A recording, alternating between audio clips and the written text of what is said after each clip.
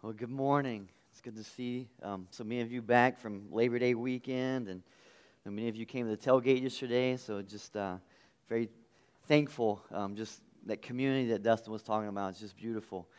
My name is Adam, if you're a guest this morning, and I'm one of the pastors here along with Joe and Bruce. Bruce is out of town this weekend, and it's a joy just to be a part of this church. And as Joe was talking about those stickers, if you have a sticker as a kid, then you guys can go to class at this time. If you don't have a sticker and you like to go to class, just make sure your parents, whoever brought you, signs you in. If you brought a Bible this morning, let's turn to Matthew 1. So we start Matthew 1 officially this morning. And as you're turning there, let me just make note, in your bulletin there's also, it mentions baptisms. If you've never been baptized, we'd love to invite you to that step of obedience, to be baptized. And so baptisms are October 14th, I believe, is what's in my head. In October, there are going to be some baptisms. And so if you've never done that, or maybe you were a child when you did it, and you look back now and you think, man, I wasn't saved.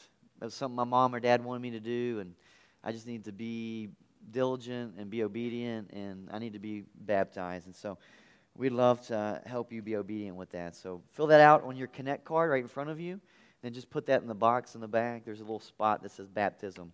That way we know what you're interested in. I don't know how many of you come from just messed up families. That's kind of my story. My wife, she has just a godly family. But it doesn't, even if you come from a godly family or a messed up family, if you're from the godly family, you probably just go right outside of that. Just maybe like, you probably have some kind of cousin or uncle, aunt, somebody that somewhere in your lineage is just messed up, that you're kind of like maybe ashamed of. I don't know. But here, when we get to Matthew 1, this morning we're just walking through a family tree. And as we walk through this family tree, this is a messed up group of people. Now, you're going to see some people who loved the Lord and followed Him and surrendered everything to Him.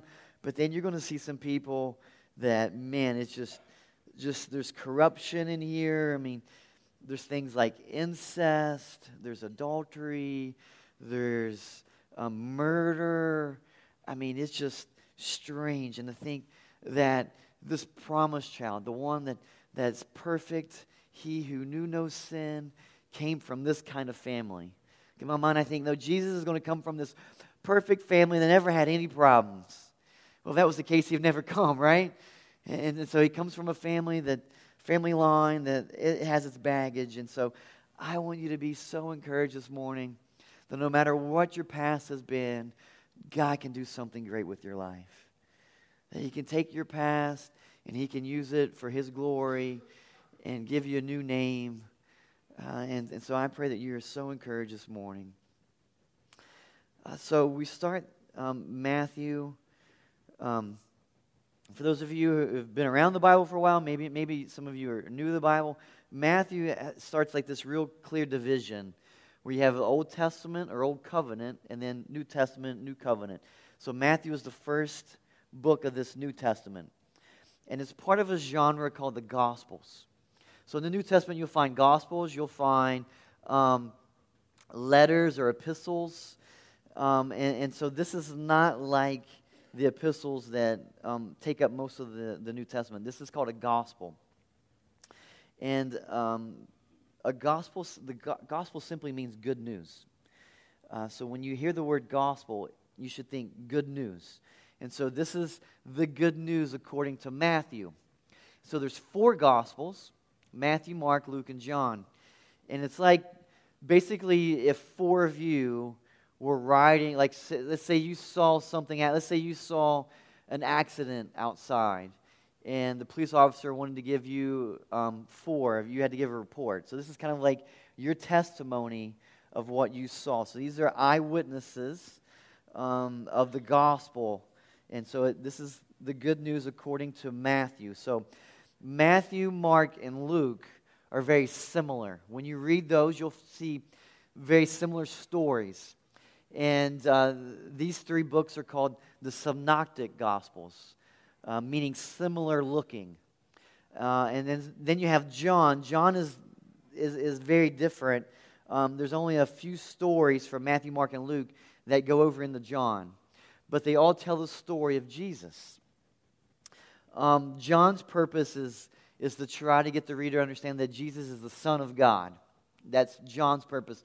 Luke's purpose is to try to get the reader to believe that Jesus was the Son of Man. Mark's purpose was to influence the reader to think that Jesus is the suffering servant. Matthew's purpose is to prove that Jesus is the sovereign king. So they each kind of have a little bend, a little direction of where they're trying to help us understand Jesus a little bit better. So Matthew is going to be really pushing towards Jesus as the sovereign king. He has this kingdom. So you see a lot of kingdom language in Matthew that you wouldn't see in John. And so here we're going to see just this picture that Jesus is this sovereign king. And that's the way it starts out in Matthew 1:1. This is not, as I mentioned, this is not like a congregational letter like Ephesians or Galatians would be. So he's not writing to a specific audience of like a church. And this is just more broad sense. And it's going to read like a narrative. So you're going to see like some time. It moves from like early to late, so birth to death. But it's not a precise timeline. Like you're going to see breaks. He'll say, and then the then might not be that day. It could be a week or a month. So when you read it, this is not very detailed account of all of Jesus' life. You'll see some breaks in it. It's also not a comprehensive biography, meaning that it doesn't tell us everything about Jesus. And in fact, it's probably going to raise more questions about Jesus than answer. And especially like Matthew's gospel starts out with Jesus being born, so you have the familiar Christmas stories in Matthew. But then it goes from him being born to when he was 12. So what happened, like from a baby, toddler years to 12? Like, I would love to know more stories about that. And then you have this story when he's 12, and then he's kind of gone and doesn't reappear again until he's 30. And so what about those teenage years? We really don't know. And so it doesn't give us a comprehensive biography of Jesus. In fact, John writes this in John 21. This verse will be up here for us. In John 21, it says, "Now there are also many other things that Jesus did. Were every one of them to be written, I suppose that the world itself could not contain the books that would be written." And so here's just a reminder that Jesus did so many things that weren't written down in these four Gospels. And if they wouldn't have enough books or library to put all the books in from what Jesus had done. So when we look to the text of Matthew 1, starting in verse 1, you'll see that Matthew was trying to get us to link some things, to tie some loose ends together.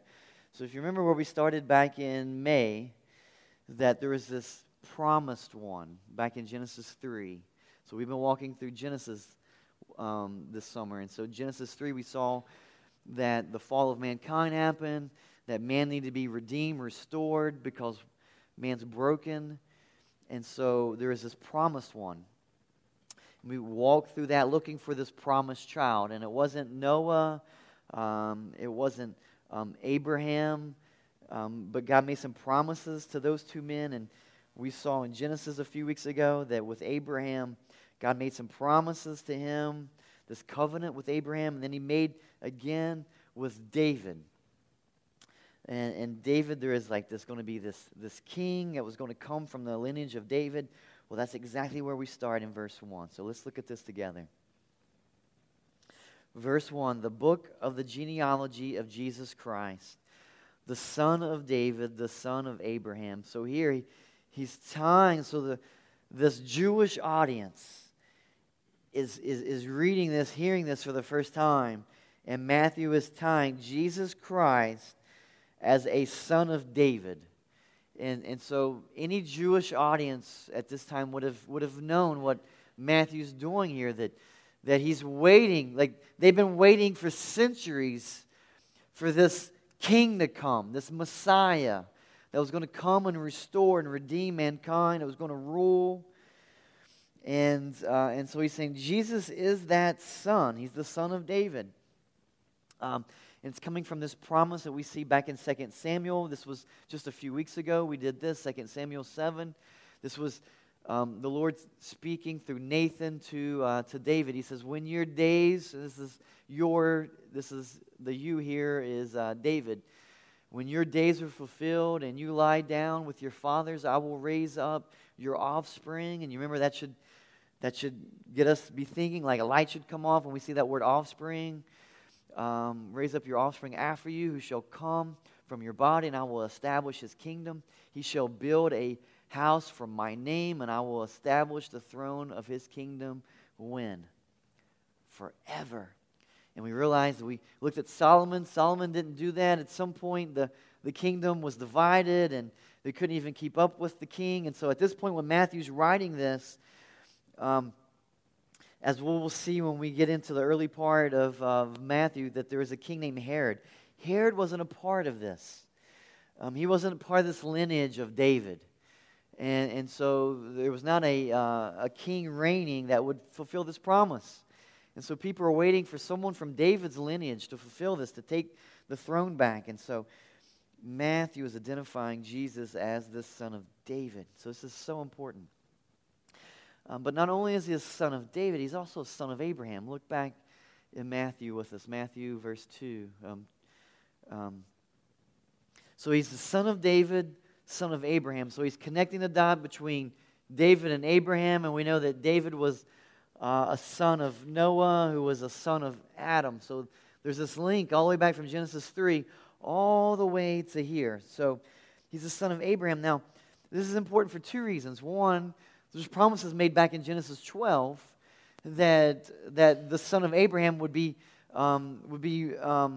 receiving these promises of Abraham, this blessing, that all the world would be blessed through this son, through this offspring.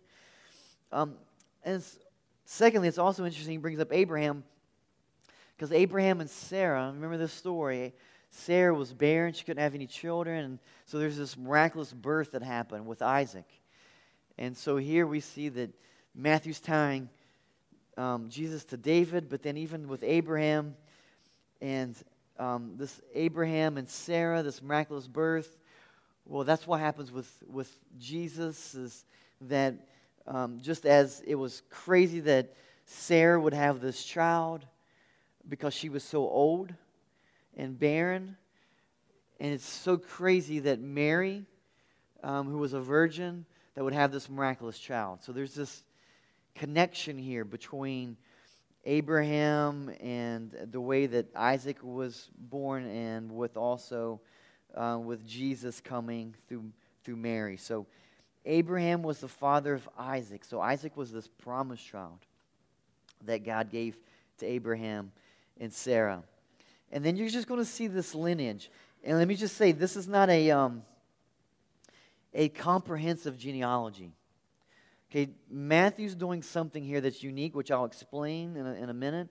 But this is not this is not everybody from Jesus to Abraham. There's some missing links here, and you'll see why in a minute. But it's basically allowing us to connect dots well enough to see how they come together. There's a bridge. And so, look at this list. You're going to see some of these famous Bible stories that you've heard of. You'll see some of those characters. Some of them you won't have any clue who they are. You're like, I didn't know that guy was even in the Bible. And so there's some obscure people, which I think is encouraging to us, because a lot of times I think we want to be like the main character, but there'll be some names that you're going, wait, I've never heard of them, and think like they're part of this story. And to think you may never do anything like where the whole world's going to know your name, but the Lord can still use you in a way to where you can make a great impact. And so you never know how the Lord's using your life. And so here you see Abraham was the father of Isaac. So Isaac was this child given to Abraham and Sarah late in their years. Abraham was 100 years old. So that was just incredible, miraculous story. Then Isaac was the father of Jacob. And Jacob the father of Judah and his brothers. So Jacob was, he was like this patriarch. He was later named Israel. His name was changed to Israel. So the Israelites are named after him. And Judah and his brothers, one of his brothers was Joseph. He was the one who was sold into slavery into Egypt. And the Lord really used him in a mighty way while he was in Egypt. But Judah was not, man, like you see some moments of Judah, and he did some great things. But man, there's some corruption in his life. Read the book of Genesis this week. You'll see the Lord using broken, just corrupt men and women. And this is who Jesus comes from. He comes from the line of Judah. And so Judah and his brothers, and Judah, the father of Perez and Zerah by Tamar. So you're going to see 4 ladies mentioned in this lineage. And I love that, because you remember when I mentioned this, and maybe some of you were gone, maybe it was summer break. Sometimes when we read the Old Testament, we think, well, God doesn't really care much about women because we don't see a lot of women in the Old Testament. That's a wrong way to view God. God loves women. He created women, and men were equal in value. And so that's not why you don't see a lot of women in the Old Testament. The reason is because of its purpose. The Old Testament was trying to trace that promised child from Genesis 3. And so really it's fast forwarding all the way through the Old Testament, tracing this family. And so we saw in Genesis 3 that the child that was going to come was going to be he. He would crush the head of the serpent.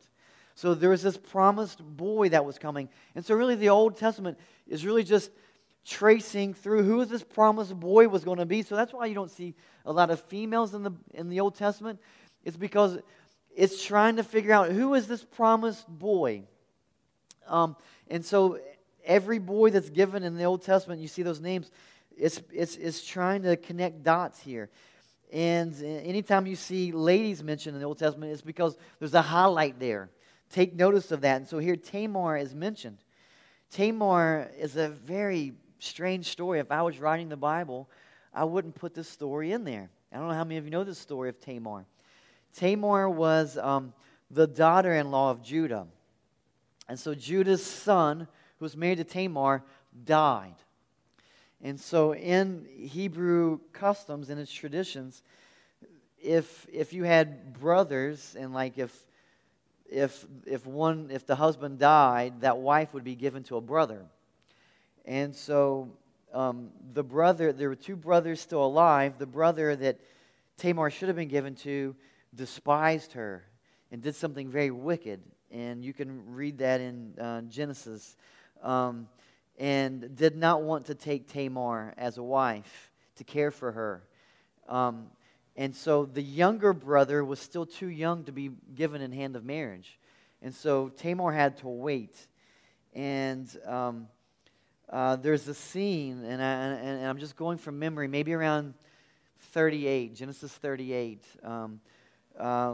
is the story of Tamar and Judah. And it's just a story where Tamar, it seems like she tries to deceive her father-in-law, Judah, to be with her. And so she dresses as a prostitute. And so and Judah is persuaded to be with her. And so it's this crazy story. And so you see here this Perez and Zerah. These are the twins that Tamar has from her father-in-law, Judah. So this is Judah, out of the brothers of Jacob. This is Judah, the line of Judah, the tribe of Judah that Jesus comes from. And so out of Perez and Zerah, you see that Perez is the father of Hezron. So Perez is going to be this bloodline. It's not going to be Zerah, but it's going to be Perez. And Perez is the father of Hezron. And Hezron, the father of Ram. Ram, the father of Abinadab. And Aminadab, the father of Nahshon. And Nahshon, the father of Salmon. And Salmon, the father of Boaz. Does that sound familiar? Boaz. And so Boaz by Rahab. Here's the second lady. How was Rahab remembered? Now, you might remember two ways of Rahab. One, she's a lady of faith from Hebrews 11. Hebrews 11 is this list of people who just trusted the Lord, had faith in God. She's in that chapter. But maybe you remember her. She was a prostitute. And so she was a prostitute. She was not an Israelite. She was best known for when the Israelites were coming into Israel. This was after they left Egypt. They were in the wilderness. They had to cross the Jordan River. And they had the first battle they had to fight was the Battle of Jericho. Thank you. And so Rahab was a citizen of Jericho. And she was the one who hid the spies because she believed that their God was the God. And so God honored her faith. So here she is. And you see, she was not from a great family line. Second, she was a prostitute. And here, God is rewriting her story. And she's one of her great-great-great-great-great-great-great-great-grandchild was Jesus. Isn't that incredible? That God can change your story. And so here Rahab is here, and then Boaz, the father of Obed, by Ruth. You remember the story of Ruth and Boaz? Ruth again was not a Jew; she was a Moabite, and was brought in by this family with Naomi, and then when Naomi brought her back, she ended up marrying Boaz. And so Obed by Ruth, and Obed the father of Jesse, and Jesse the father of David the king. And so here's this first group that you see that Jesse is the father of David, and then there's a little more narrative here. It mentions David the king, highlighting this idea of kingdom, king. That's what Matthew's trying to prove here. And so he doesn't say, Rahab the prostitute or Judah many names you could put in for Judah. But David, he highlights that David's the king. And just for note, I'll highlight this in a minute, that David, if you start with Abraham there in verse 2, and you count Abraham, Isaac, and we'll see this in a minute, that David is the 14th name. So just store that in your head. So keep going. And David was the father of Solomon by the wife of Uriah. So here's the fourth lady mentioned in this genealogy, the wife of Uriah. This is Bathsheba. And this was the child that was born. You remember David, when David was on his the roof of his palace, and he looked out and he saw this beauty of a lady who was married to a friend. Uriah was a friend of David. They fought in many battles. He was one of David's mighty men, and Uriah was off to war, to battle. David wasn't, and David had an affair with Bathsheba while Uriah was out fighting. Bathsheba gets pregnant through that affair, and David freaks out, thinks the only way to solve this, because people are going to know, like, this is not good, so he has Uriah killed.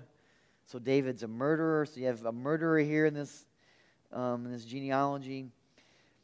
But through Bathsheba, you have Solomon, who would be the next king. And so Solomon, the father of Rehoboam, the father of Abijah, and Abijah, the father of Asaph. So now we're getting to, there's a bunch of kings here. And through these kings, you're going to see good kings who just love the Lord. And they led well. And Israel had some good days during their leadership. But then you're going to see some wicked kings, which we'll see in a minute what happens with wicked kings. So Abijah, the father of Asaph, and Asaph, the father of Jehoshaphat, the father of Joram, and Joram the father of Uzziah, and Uzziah the father of Jotham, and Jotham the father of Ahaz, and Ahaz the father of Hezekiah. Now, if you were to take this genealogy, Mark's gospel doesn't have a genealogy, but Luke's does. Again, they're not going to match up like this because Matthew's trying to do something unique here. And even some of the names, some of these guys go by multiple names, and so some of these names will even be changed. And so if this gets confusing, you can do an easy research online and see which king had different names. And so you can see any discrepancies that you might have. Hezekiah, the father of Manasseh, Manasseh the father of Amos, and Amos the father of Josiah. Josiah was the father of Jeconiah and his brothers at the time of the deportation to Babylon. So this is a bad rule. So the deportation meaning that Babylon came in and captured them. And so whenever the king was kind of a representative. How if the king followed the Lord, then because of his faith, God would honor Israel, and years were good for them. Whenever the king was godly, it was good for the people of Israel. When the king was wicked, it was bad for the people of Israel. And so here's a wicked king, and God allows the Babylonians to come in and capture them. And so that's what verse 11 means. Verse 12, and after the deportation to Babylon, Jeconiah was the father of Shealtiel, and Shealtiel the father of Zerubbabel, and Zerubbabel the father of Abiad, and Abiad the father of Eliakim, and Eliakim the father of Azar, and Azar the father of Zadok, and Zadok the father of Achim, and Achim the father of Eliad, and Eliad the father of Eleazar, and Eleazar the father of Mathan, and Mathan the father of Jacob, and Jacob the father of Joseph, the husband of Mary, of whom Jesus was born, who is called Christ. So it's tying from Abraham to Joseph, the husband of Mary. So, verse 17, all the generations from Abraham to David were 14 generations. And from David to the deportation to Babylon, 14 generations. And from the deportation to Babylon to the Christ, 14 generations. So why in the world would Matthew bring up, why these 14, sets of 14? There's 3 sets of 14 when you're reading through there. You've got Abraham to King David, and then King David to deportation, then deportation to Christ. Why does he set up this with 3 sets of 14s? This is why this is not a comprehensive genealogy. He is intentionally using 14, 14, 14. Why? Well, during this time, and it became a Jewish thing, but really it's probably more of a Greek thing. But there is this numerical tool or system called a gematria, Gemetria, gematria, and something that comes from geometry. And it was a numerical tool where the Jews would give a numerical value for every letter of the Hebrew alphabet. So for us, if you're doing a decoder, some kind of code, A is 1, B is 2, C is 3, all the way to Z, okay? So in the Hebrew alphabet, let's look at this. So you've got Aleph, Bet, Gimel, Dalet, Hey, Vav, Zain, Het, and Tet. And so David, you see to the right there, and in Hebrew it looks like that. It just has three values, 3 letters. And it reads from, what would that be? Right to left. And so the one on the right, if you go down to number 4, that's a Dalet. That would be like a D. Okay? And then the one in the middle is the Vav sound. That would be like a V. Or, and it could be also a vowel marker. It's for another sermon, another time. And then the last one is just like the first one, so it's DVD. And so in Hebrew, you don't really use you don't use vowels. And so if you take D, that's 4, and you take the Vav, that's 6, and then back to Dalet, that would be 4. 4 plus 6 plus 4 is 14. Yeah, all right. And so a Jewish audience, like if I was reading this and you were all first century Jews, you would get this. Like I wouldn't have to explain this at all. And as I mentioned, in that first set of 14, if you go to the next slide, from Abraham all the way down, David was the 14th name mentioned. And so Matthew's like screaming. This would be like he's writing this in all caps for us. And so a Jew would like totally get this. But for us, we're going to miss this because we just don't think this way. But when a Jewish audience reading this in first century, he is screaming that Jesus is connected to David, that as David was the king and all the promises from 2 Samuel 7, Jesus is the fulfillment. He is this king that we've been waiting on. He is this promised one. And so he's screaming, Jesus is the king. And so this idea that Jesus is king. And so with a king, you have a kingdom. And so that's where Matthew heads. He spends a lot of time just talking about kingdom language. And there's been a lot of kings who have come and gone, queens, presidents, dictators, people of power, since Jesus walked on the earth. But there's been no greater king. He's still the king of all kings. And he is, as many people has reigned and ruled, and just incredible leaders, and they've all died, Jesus is still at the center of all history. Everything's about him. And so the reign, as you were coming in today, the reign's about him. The reign is a testimony of him. It brings glory to him. The sun, it's a testimony of him and his power. Everything in this world is about Jesus Christ, and that he is at the center of the universe, which is a great reminder for us this morning that you and I are not. That we are not the center of the universe. That we're more like these guys in this list. We play a part, but we're not the main character. You're not. You're not the center of the universe. You may think that, but this morning I want to encourage you, just at the king, if there's a king and he's the king, then we're all part of the king's kingdom. And that's what it means to be a part of the kingdom, is that there's someone who's ruling and reigning, and it's his way, not ours. You don't go to the king and tell the king what you're going to do. You go and you fall down and you beg the king. Your Majesty, may I have your permission? And that's how we should wake up every day. We should fall down, get on our knees, and beg the king for his mercies and grace. That we're not guaranteed anything.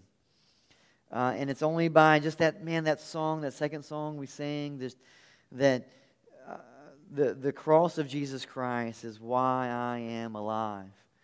I'm alive today because of the cross. Not because I've earned it, not because I'm so important. It's because of the grace and mercies and kindness of Jesus Christ. That's why I have breath today. That's why you're able to be here today. That gives us purpose. And so he's the King of all kings. That's what Matthew's trying to get us to see here. But not only is he the king, the sovereign king is going to come and rule and be this fulfillment of 2 Samuel 7, and he's going to reign forever. But he's also Savior. And that's how Matthew starts out when he says, the book of the genealogy of Jesus Christ. So he's tying him to the son of David, but he's also identifying him as Jesus Christ. The name Jesus is Greek for the Hebrew word name Joshua. Joshua, that name means Yahweh saves, or the Lord of salvation. That the king said that this God is a saving God. And so when you think about Joshua, His name means to save. That's exactly what he did. He brought the Israelites, he led them into the physical promised land. He was like a savior to them. He saved them from the wilderness. Well, that's a picture that Joshua's pointing us to this spiritual Joshua, and who is Jesus. That Jesus comes along, and his name is Joshua. But he's going to be a better Joshua. He's going to save the people, not just physically, but spiritually. That he's going to take you from this wilderness spiritually to this promised land of just this promised rest that Jesus offers. And so in his name, we see that he's a saving God. He means to save. That he's Jesus the Christ. Christ is not his last name. So many people might think like Jesus Christ, like that he comes from, good. Those Christ people are good people, and he comes from the Christ family. That's not. Christ means Messiah or anointed one. And so here he's this Yahweh saves, and then he's this Messiah, this anointed one, meaning that he's this fulfillment. He's this one who is supposed to come and redeem mankind. He is the one they've been waiting on. He is the one who saves. He is the Christ. He is the Messiah. And as King, he's going to rule forever. He's at the center of all life. But you know what really matters this morning is he at the center of your life? Because I know for me, I know he's king, but I also bow down to a lot of other things. And I kind of take them and I put them on the throne where he belongs. And so I think this morning is a good opportunity for us just to hit reset and to think about, what do you bow down to? Who is your king? And the way you can think about that is what controls you. Because that's what a king ultimately does. A king controls you. He tells you what you're going to do. That's what the king does. And you're the people in his kingdom. So what controls you? What leads you? What do you get up and think about? And man, for this room, it's a diverse bunch of kingdoms. You've got these little kings, and it could be affirmation of others. And it doesn't matter if you're a mom, dad, husband, wife. There's moments where we all struggle with affirmation of others. Is that what drives your parenting? Just affirmation? Is that why you want your kids to be obedient? Is because you want affirmation from others? Maybe it's security. Maybe that's your God, that's your king that you bow down to. Like, that's what you care about, and you just got to have a kingdom that's safe and secure. Maybe it's convenience. You don't like when things don't go your way. You love control. So maybe things like convenience and comfort. Maybe that's your little king that you bow down to and you worship. Nobody knock him off his throne. So Jesus is the king. He rightly belongs on that throne. And no matter what we put on that throne, he will ultimately, one day, we will all bow down to this king. Scripture tells us of this. Just jot this down. Philippians 2 reminds us that one day every knee will bow and every tongue confess that Jesus Christ is Lord. And so he's going to get his praise. And so Matthew's trying to get us right from the very beginning to put things in order. That Jesus is the king. And your life is going to be so much better when you bow down to this king and not bow down to the affirmation of others, that you don't bow down to security, monetary things, material things, that you bow down to Jesus, that you rightly surrender and submit to his lordship. Because that's what's going on. Every king, you would call a king a lord. You see that in the Old Testament. They would call kings lords. And so that means you surrender to that Lord. And so this morning, I just want you just to stop for a moment What is your Lord? Because whatever you fill in there, it's so important. Because as we're going to see in a few weeks, that some of you, you're going to call Jesus Lord, but you're going to see in a few weeks that Jesus says to you, maybe some of you, so some of you are going to call me Lord, but he knows that he's really not your Lord, and he's going to say on that day that we sing about so often, he's going to say on that day, I don't know you. You call me Lord, and you say you do all these things for me. I don't know you. You're not a part of my kingdom. Depart from me, you wicked servant. That day's going to happen. You've got to know Jesus is your King. And I know there's people in this room that you've never surrendered to his lordship. And I just want you at this moment, just like think through, like, what's keeping you from surrendering to his kingdom? Because you're going to bow your knee anyways. And everything that this king has to offer is way better than what these little kings have to offer. You're going to be so empty over here. And he's just saying, man, just bow and just trust me. Surrender to me. Let me be the king of your life. He's saying, I already am, but it's going to be important when you acknowledge that I am. It's going to change everything. So where are you this morning? And even for those who have bowed their knee, you know that God, that you surrendered it all. Even for us this morning, we've got to do this because I've got to do this.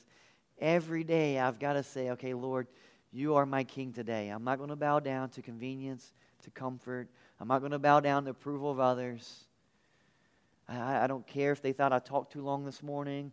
I don't care if they shake my hand and say, good sermon today, Pastor. It can't be what drives me. What drives me is being obedient to my King, Jesus. That's got to be what drives you. That's what motivates you to do good deeds, to do everything, is you just being a faithful citizen of this kingdom that he's called you to. So as I pray for us this morning, the band's going to come back. We're going to keep singing this morning about this kingdom, about this king. And as I pray, I just want the Holy Spirit to speak to you. Maybe there's something you need to surrender right now to him. Maybe there's something you just need help with. That's why community groups are so important. There's going to be people who walk with you through this. Because we all mess it up at times where we take Jesus off the throne and put something else there. And so it's so important that you have people to walk with you. And so maybe you just need to find that. It could be a D group. You just need accountability. So I'm going to pray, allow the Holy Spirit just to speak to you. Ask right now, just, Lord, what are those little kings that I'm putting up, those functional kings I'm putting on the throne where you rightly belong? So let's pray together. Lord, we come to you. You are the Christ. You are the Messiah, the Anointed One. You are the King of all kings. And every knee, every king that's ever lived, every president, every dictator, every queen, every position of power will bow down their knee to you, Lord Jesus. That you are the greatest name ever. Every celebrity, every athlete, every person of power will bow down and confess that you are Lord. That this is your kingdom that we all live in. And so Lord, I pray right now that you're speaking to the hearts of these men and women, many of whom are sons and daughters. I pray that you're speaking right now, that you are convicting them of sin that they need to repent of. Lord, I know that you're speaking to me, that there's things I need to just confess this morning. How I bow down my knee to just other things, just convenience, to security, affirmation of others. Lord, I make them my king. I let them lead me and lord over me. They control me. Lord, I pray that you remind me I've been set free from those things. that you've pulled us out of that kingdom of darkness and you brought us into a new kingdom.